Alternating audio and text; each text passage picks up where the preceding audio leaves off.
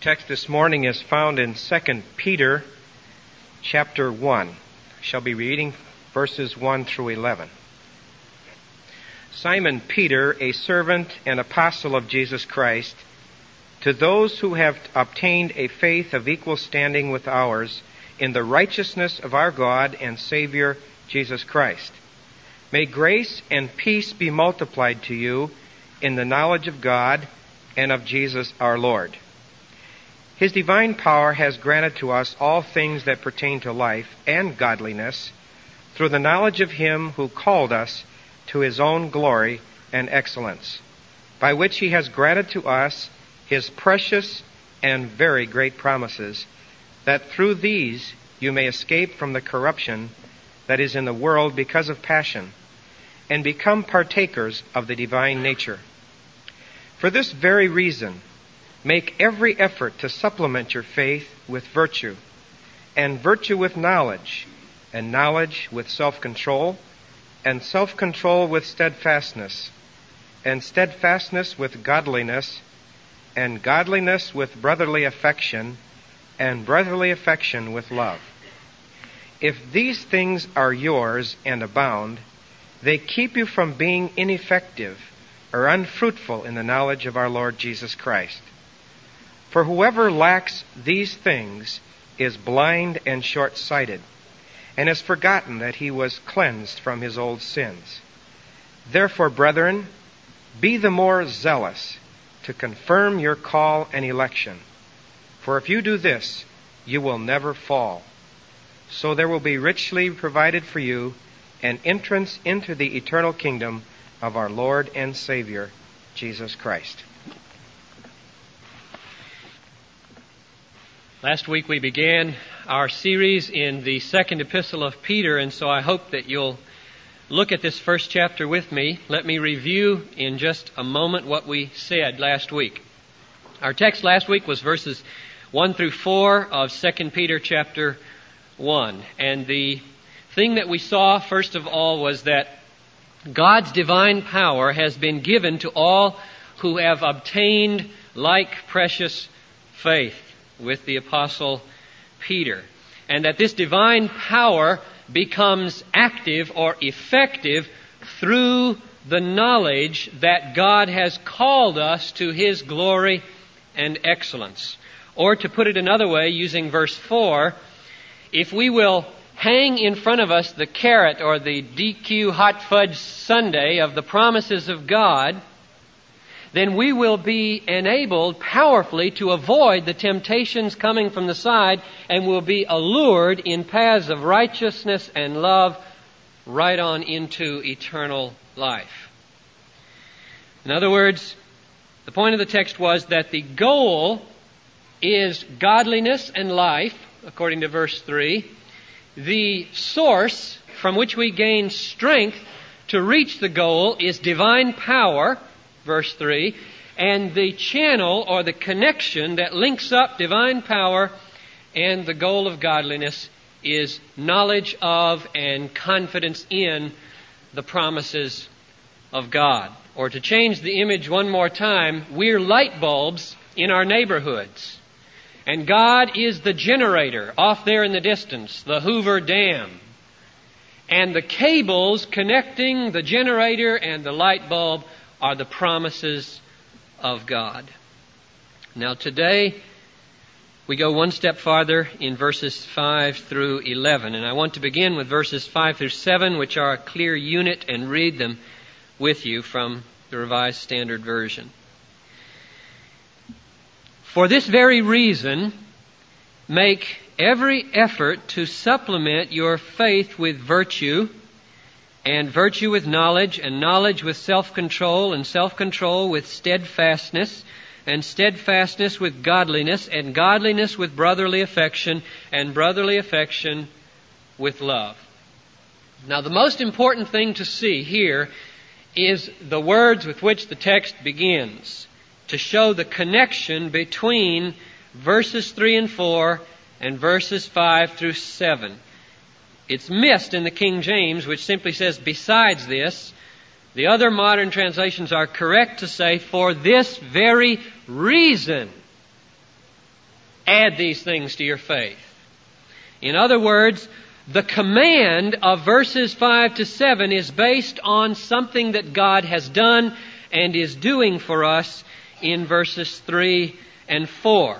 God's divine power has given to us things that lead to life and godliness. Therefore, make an effort to be godly. You see the connection there? Don't miss it. God has acted, therefore you act. That's the very heart of New Testament ethics. And you've got to keep that connection in mind. If we turn them around, we believe in another gospel, which is no gospel. Never say, I will work out my salvation with fear and trembling in order that God might work in me. That's another religion. But say with the Apostle Paul, I work out my salvation with fear and trembling, for it is God who is at work within me to will and to do His good pleasure. Never say, I press on to make it my own in order that Christ might make me His own. But say with the Apostle Paul, I press on to make it my own, for He has made me His own. There's a world of difference between a marriage in which a husband doubts that his wife loves him and therefore labors to earn it back, and a marriage in which he is absolutely confident that she loves him and takes joyful pains not to live unworthily of it. A world of difference. Two different religions. And so what Peter is saying here is, verses 3 through 4, God is for you with power unto godliness. Verses 5 through 7, therefore, for this reason, you labor to become godly. Now, verses 5 to 7 lists 8 specific things that we should make every effort to have. Faith, virtue, which could be translated moral excellence or sometimes fortitude, knowledge, self-control, steadfastness or patience, godliness or devoutness, brotherly affection, and love. Now, a couple of things to notice about this list. It begins with faith and ends with love, and that's what we would expect. That is New Testament. The root, the stream, or the spring, and the basis of all the other developments of the Christian life is confidence in the promises of God. That's faith at the root. And the goal, the climax, the summation, you might say, of all of them is love. And I don't think that Peter means that these other 6 in between are to be added sequentially. So that when you're done getting one, then you get the other. When you're done getting that, then you get the other. I don't think that because there's so much overlap between them.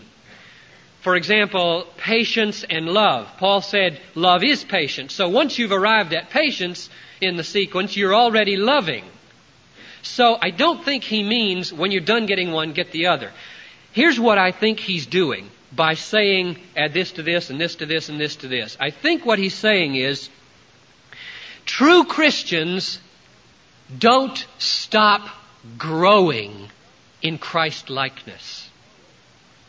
True Christians are never content with what they presently have by way of spiritual attainments. He is calling us to a kind of holy dissatisfaction with where we have come in the Christian life.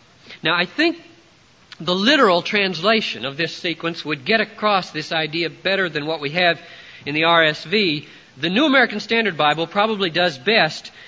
It is not so much add to your faith this, this, and this, but rather furnish yourself in your faith.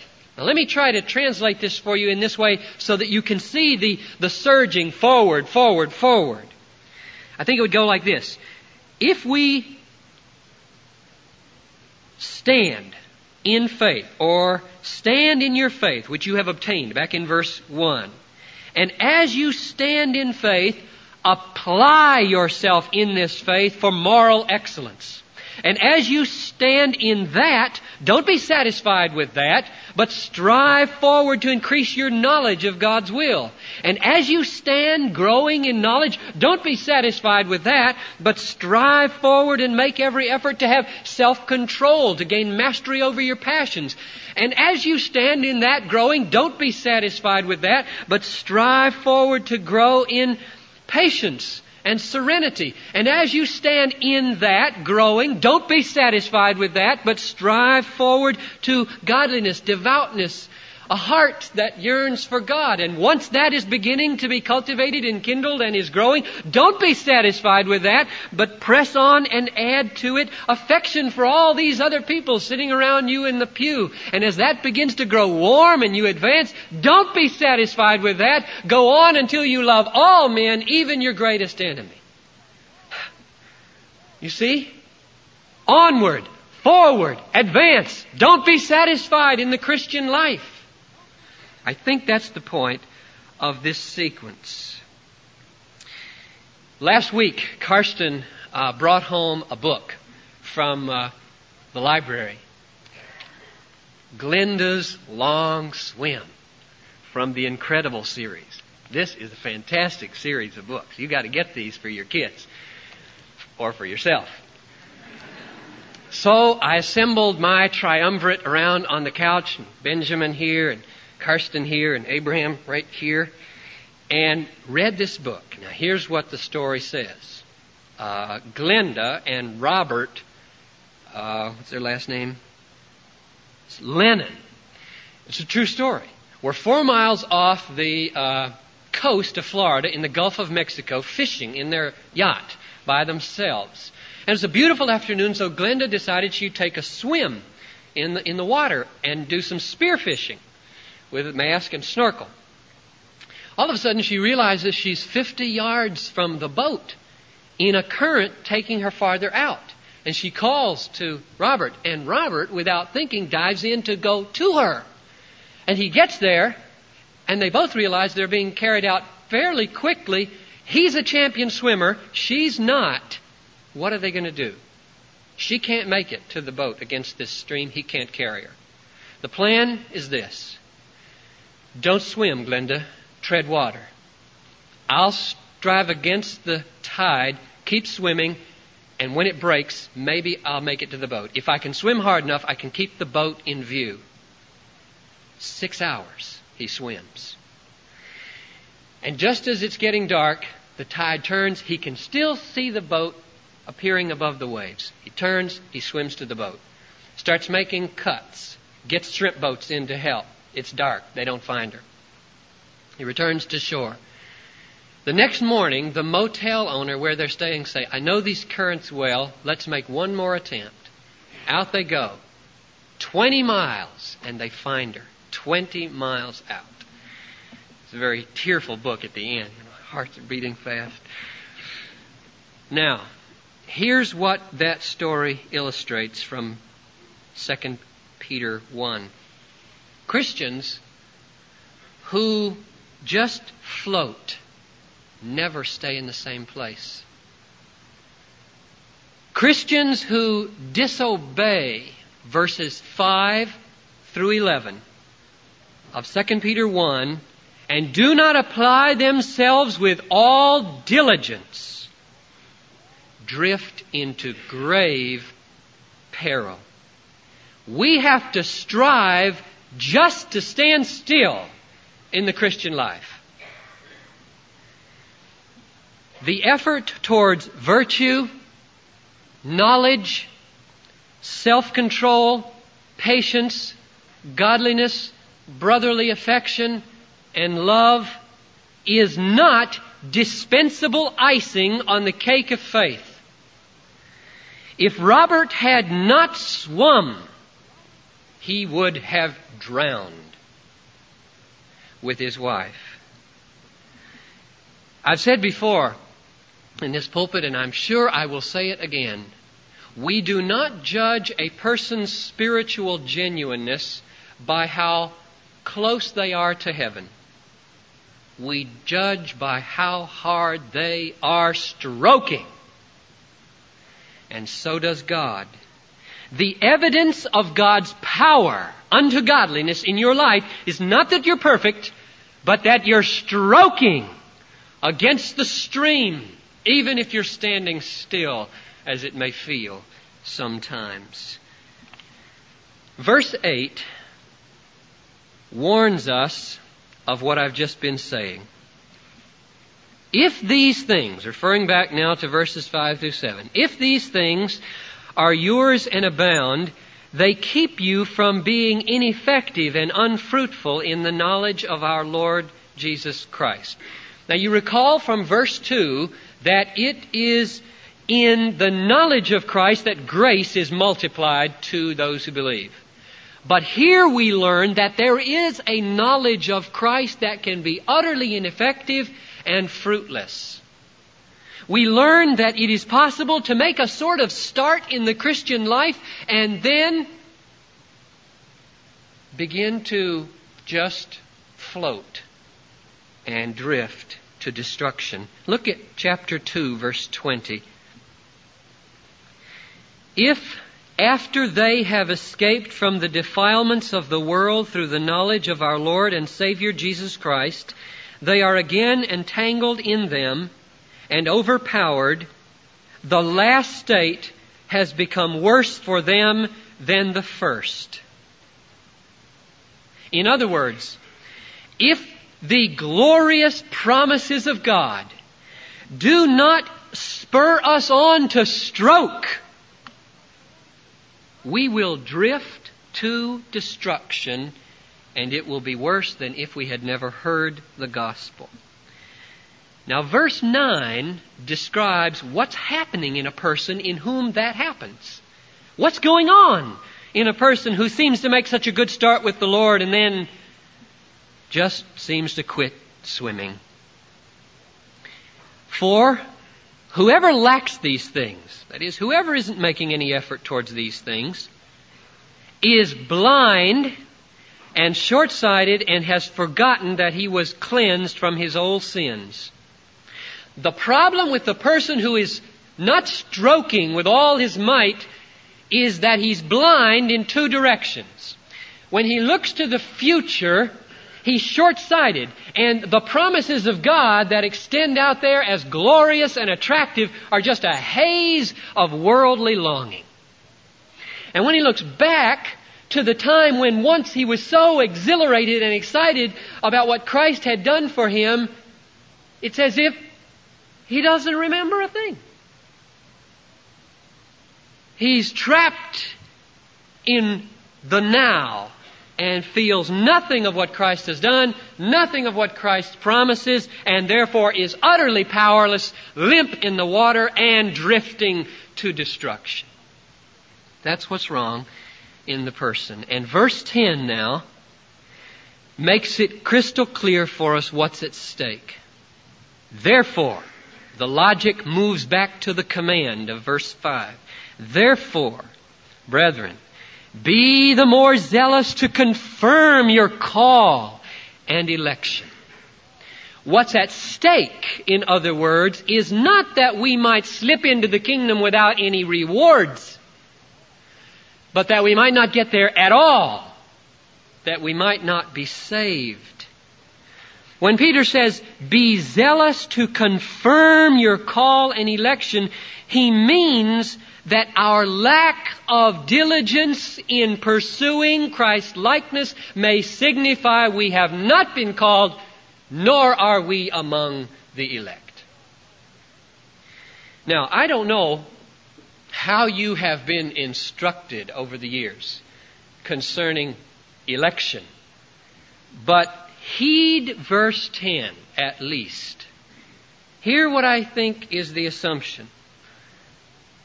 The assumption is that the whole world lies under a just and righteous sentence of condemnation because of sin from a holy God.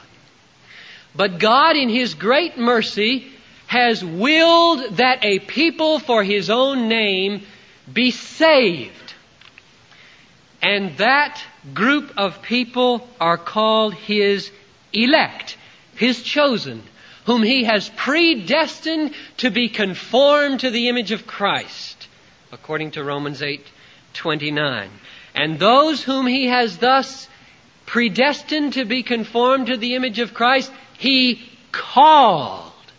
And whom He called, He justified. And whom He justified, He glorified. And therefore, there's no doubt that the sheep of the Good Shepherd will be saved and are eternally secure. No one will ever pluck them out of His hand. The big question is, are we a sheep? Are we among the elect? And if we are, God wants us to know that we are. He wants us to experience the exhilarating joy of assurance, because out of assurance flows the mighty power of sacrificial loving service in the world that gives glory to God. God wants His people to be assured. And therefore, Peter commands us, confirm your election. Make it sure. Be assured that you are called. How? That's what the whole text is about. Verses 5 through 7. By standing in your faith and pressing on to virtue and knowledge and self-control and patience and godliness and brotherly affection and love. Love. John said in his first letter, we know that we have passed from death to life because we love the brethren. The confirmation of your election is your progress in sanctification. That's the teaching of this passage. God predestined, according to Romans 8:29, God predestined that all the elect become like Jesus. Therefore, the reassuring confirmation that we are among the elect is that we are becoming like Jesus. We are stroking by the power of God. And therefore, verses 10 and 11 conclude like this. If you do these things, referring back to verses 5 to 11, it's not singular as the RSV has it. It's not if you do this. It's if you do these things, you will never fall. On the contrary, thus there will be richly provided for you an entrance into the kingdom of our Lord and Savior, Jesus Christ. Virtue, knowledge, self-control, patience, godliness, brotherly affection, and love are not the wages that we pay to our employer to earn our way into heaven. But they are the indispensable evidence that we really are trusting in the promises of God and that we really are among the elect. Now let me just close before we sit at the Lord's table by applying this to our lives here. The point of the passage very simply is this. We ought to earnestly confirm our election and our call. And the way we confirm it is by making every effort to advance in the qualities of verses 5 through 7. And so the application is simply this. Are you making every effort to grow in moral excellence? You answer yes or no in your heart after each of these 7 questions. Are you making every effort to increase your knowledge of God's will? Are you making every effort to strengthen the power of self-control by which you gain mastery over those passions that would lead you away? Are you making every effort to enlarge your capacity for patience, every form of patience with every person? Are you making every effort to become more godly? That is, to get a heart for God. Yes? No. Are you making every effort to increase your warmth of affection for all the people in this room and the Christians who live around you? And finally, are you making every effort to instill and kindle in your will a love for the person you dislike most? I know some of you are, because Olive told me about a prayer meeting in which they prayed just that sort of thing the other night. But I bet you that many of you here had to answer no to some of those questions. If those things are yours and increasing, the text says you will not be fruitless, you will never stumble, and you will have access into the kingdom of the Savior. And if those things are missing and you are not moving, stroking towards those things, then you're blind. The promises of God hold out no attraction to you, evidently. The cross of Jesus Christ is neither here nor there, and the forgiveness He holds out is not exhilarating anymore. And you are simply floating and floating away, and must needs take heed this morning to be diligent in applying yourself to add these things. The text is a warning and an encouragement. It warns against laziness and lack of diligence in the pursuit of sanctification, and it encourages us to fight the good fight of faith and lay hold on eternal life. It encourages us to lay aside every weight and sin that clings so closely and run with perseverance the race that is set before us. It encourages us with the Apostle Paul to press on to the mark of the goal of the upward call of Christ. It encourages us, like this text says, to go forward, on, advance in all the virtues of Christ-likeness. And in that way, to find reassurance that we are indeed among the elect, and that we are called, as verse 3 says, to God's glory and excellence. And now may the Lord make you to increase and abound in love to one another and to all men, and so may He confirm to you your calling and election to His great glory forevermore. Amen.